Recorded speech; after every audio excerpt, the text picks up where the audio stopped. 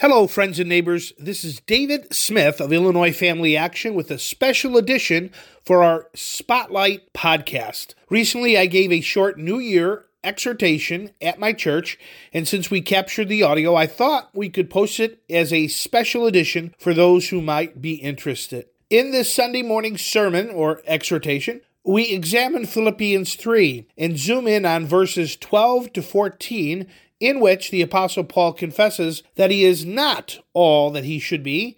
In fact, he confesses that he has not reached perfection.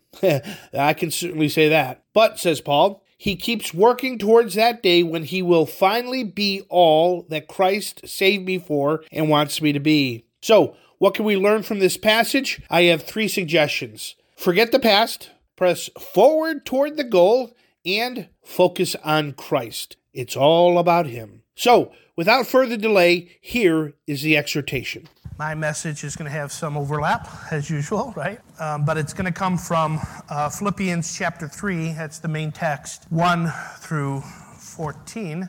And it's really pressing towards the goal. Pressing towards the goal. So I'll read it and then we'll pray. Philippians chapter 3, verses 1 through 14. It says this, "Finally, my brethren, rejoice in the Lord. For me to write the same things to you is not tedious, but for you it is safe. Beware of dogs, beware of evildoers, beware of the mutilation. For we are the circumcision who worship God in the Spirit. Rejoice in Jesus Christ, and have no confidence in the flesh, though I also may have confidence in the flesh. If anyone else thinks he may have confidence in the flesh, I more so. Circumcised the 8th day, of the stock of Israel, of the tribe of Benjamin, a Hebrew of Hebrews, concerning the law, a Pharisee, concerning zeal, persecuting the church, concerning the righteousness which is in the law, blameless. But what things were gained to me, these things I have counted loss for Christ. Yet, indeed, I also count all things lost for the excellence of the knowledge of Christ Jesus my Lord, for whom I have suffered the loss of all things, and count them as rubbish, that I may gain Christ and be found in him. Not having my own righteousness which is from the law, but that which is through faith in Christ, the righteousness which is from God by faith, that I may know him in the power of his resurrection, and the fellowship of his suffering, being conformed to his death, if, by any means, I may attain to the resurrection from the dead. Not that I have already attained or am already perfected, but I press on, that I may lay hold of that which Christ Jesus has also laid hold of me. Brethren, I do not count myself to have apprehended it, but one thing I do, forgetting those things which are behind and reaching forward to those things which are ahead, I press toward the goal for the prize of the upward call of God in Christ Jesus." Will you pray with me? Heavenly Father, Lord, we dedicate this time to you. And this passage of Scripture, I pray that whatever is true and good would resonate in our hearts and minds. Father, even throughout the week, Lord, have the Spirit remind us of what is true and good. Father, help us to remember what Paul is trying to tell us here about pressing forward towards the goal for the prize of being told, "Well done, good and faithful servant." Lord Jesus, we pray these things in your name. Amen. So this morning I wanted to emphasize Paul's statement in verses 12 and 14, in which he confesses, "Not that I already attained or am already perfected, but I press on, that I may lay hold of that for which Christ Jesus has also laid hold of me. Brethren, I do not count myself to have apprehended it, but one thing I do, forgetting those things which are behind and reaching forward to the things that are ahead, I press towards the goal for the prize of the upward call of God in Christ Jesus." So today marks the beginning of a new year and the opportunity to assess and possibly adjust our journey with Christ. The start of a new calendar year is a good time as any, just as good as any time, right? To cry out to Almighty God as the psalmist did in Psalm 26. "Examine me, O Lord, and test me.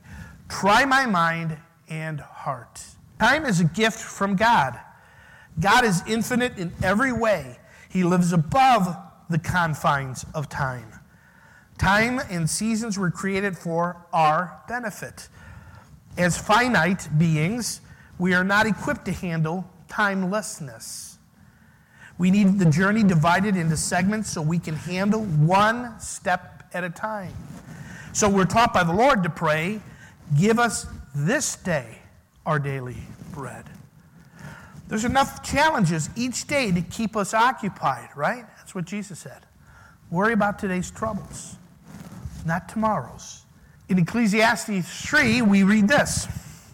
To everything there is a season, a time for every purpose under heaven, a time to be born, a time to die, a time to plant, and a time to pluck what is planted, a time to kill, and a time to heal, a time to break down, and a time to build up, a time to weep, and a time to laugh, a time to mourn, and a time to dance, a time to cast away stones, and a time to gather stones, a time to embrace, and a time to refrain from embracing, a time to gain, and a time to lose, a time to keep, and a time to throw away, a time to tear, and a time to sow, a time to keep silence, a time to speak, a time to love, a time to hate, a time of war, and a time of peace. Well, it's important to discern what season of life you're in and manage your affairs accordingly. Some of us are in a season which we're primarily focused on our older children, and some are focused on raising toddlers and discipling toddlers. Some of us are doing both. Some are focused on mentoring and serving others, doing good to the household of faith. Some of us will be entering a new season, a season of planting, tending, and waiting for a season of fruitfulness.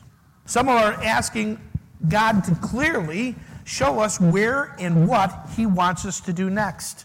God wants us to trust in Him as we wait for Him to unfold His plan, and He will direct us by His Spirit and by various circumstances, some of which may be not in our control. So as we begin 2023, it's natural to review the past, consider the new year ahead, and make resolutions. At the end of Philippians chapter 3, Paul gives us 3 things we should be doing. But he starts out with a humble confession. He says, I am still not all I should be. I have not reached perfection. Okay, this is the Apostle Paul who wrote most of the New Testament, right? I have not reached perfection, but I keep working towards that day when I will finally be all that Christ Jesus saved me for and wants me to be. Well, this attitude of humility is so very important for us to observe because it's key to Paul's walk with God. Psalm 138 verse 6 says, For though the Lord is exalted, yet He regards the lowly. But the haughty, that's the proud, He knows from afar. Greg recently preached a sermon series on humility. We see it here in this passage which Paul instructs us to have no confidence in the flesh. Then he goes on to list his pedigree, his accomplishments, his education, his rank, right? And then he says they're nothing compared to the excellence of the knowledge of Christ Jesus my Lord. Rubbish. Well, I think there's even a stronger word that may be used there. The most important thing we can do is know Jesus and the power of His resurrection. That's what he's telling us. That means we still have work to do. We still have temptations to overcome. We still must discipline ourselves in prayer. Our flesh will never desire the things of the Spirit, so we must choose daily to die to ourselves, walk in the Spirit, and mortify the flesh. Now, we face some difficulties in 2022, but God, through it all, our great shepherd, took care of us all the way. He sprinkled His mercy on us throughout the year, and I just want to encourage you, count your blessings that you received in 2022, and you'll be surprised what the Lord has done. Don't forget the pains and disasters He protected you from, as well as those He carried you through. Progress was made in 2022. But we must all admit in humility that we haven't reached the goal that God calls us to. We still have some besetting sins that need to be fully conquered. We have not fully arrived. Therefore, in 2023, we will continue to humbly seek God and obey His word in order that He may exalt us in due time. So, as I wrap up here, I want to give you 3 steps we can take from Philippians 3 to help us start 2023. Number 1, what should we do in 2023? Forget the past. Forget the past faults, failures, and misfortunes. Paul tells us in Philippians 3:13, forgetting those things which are behind. Let the new year be a time of new beginning in your life. 1 John 1:9 says, if we confess our sins, He is faithful and just to forgive us our sins and to cleanse us from all unrighteousness. A major weapon of Satan is depression and hopelessness.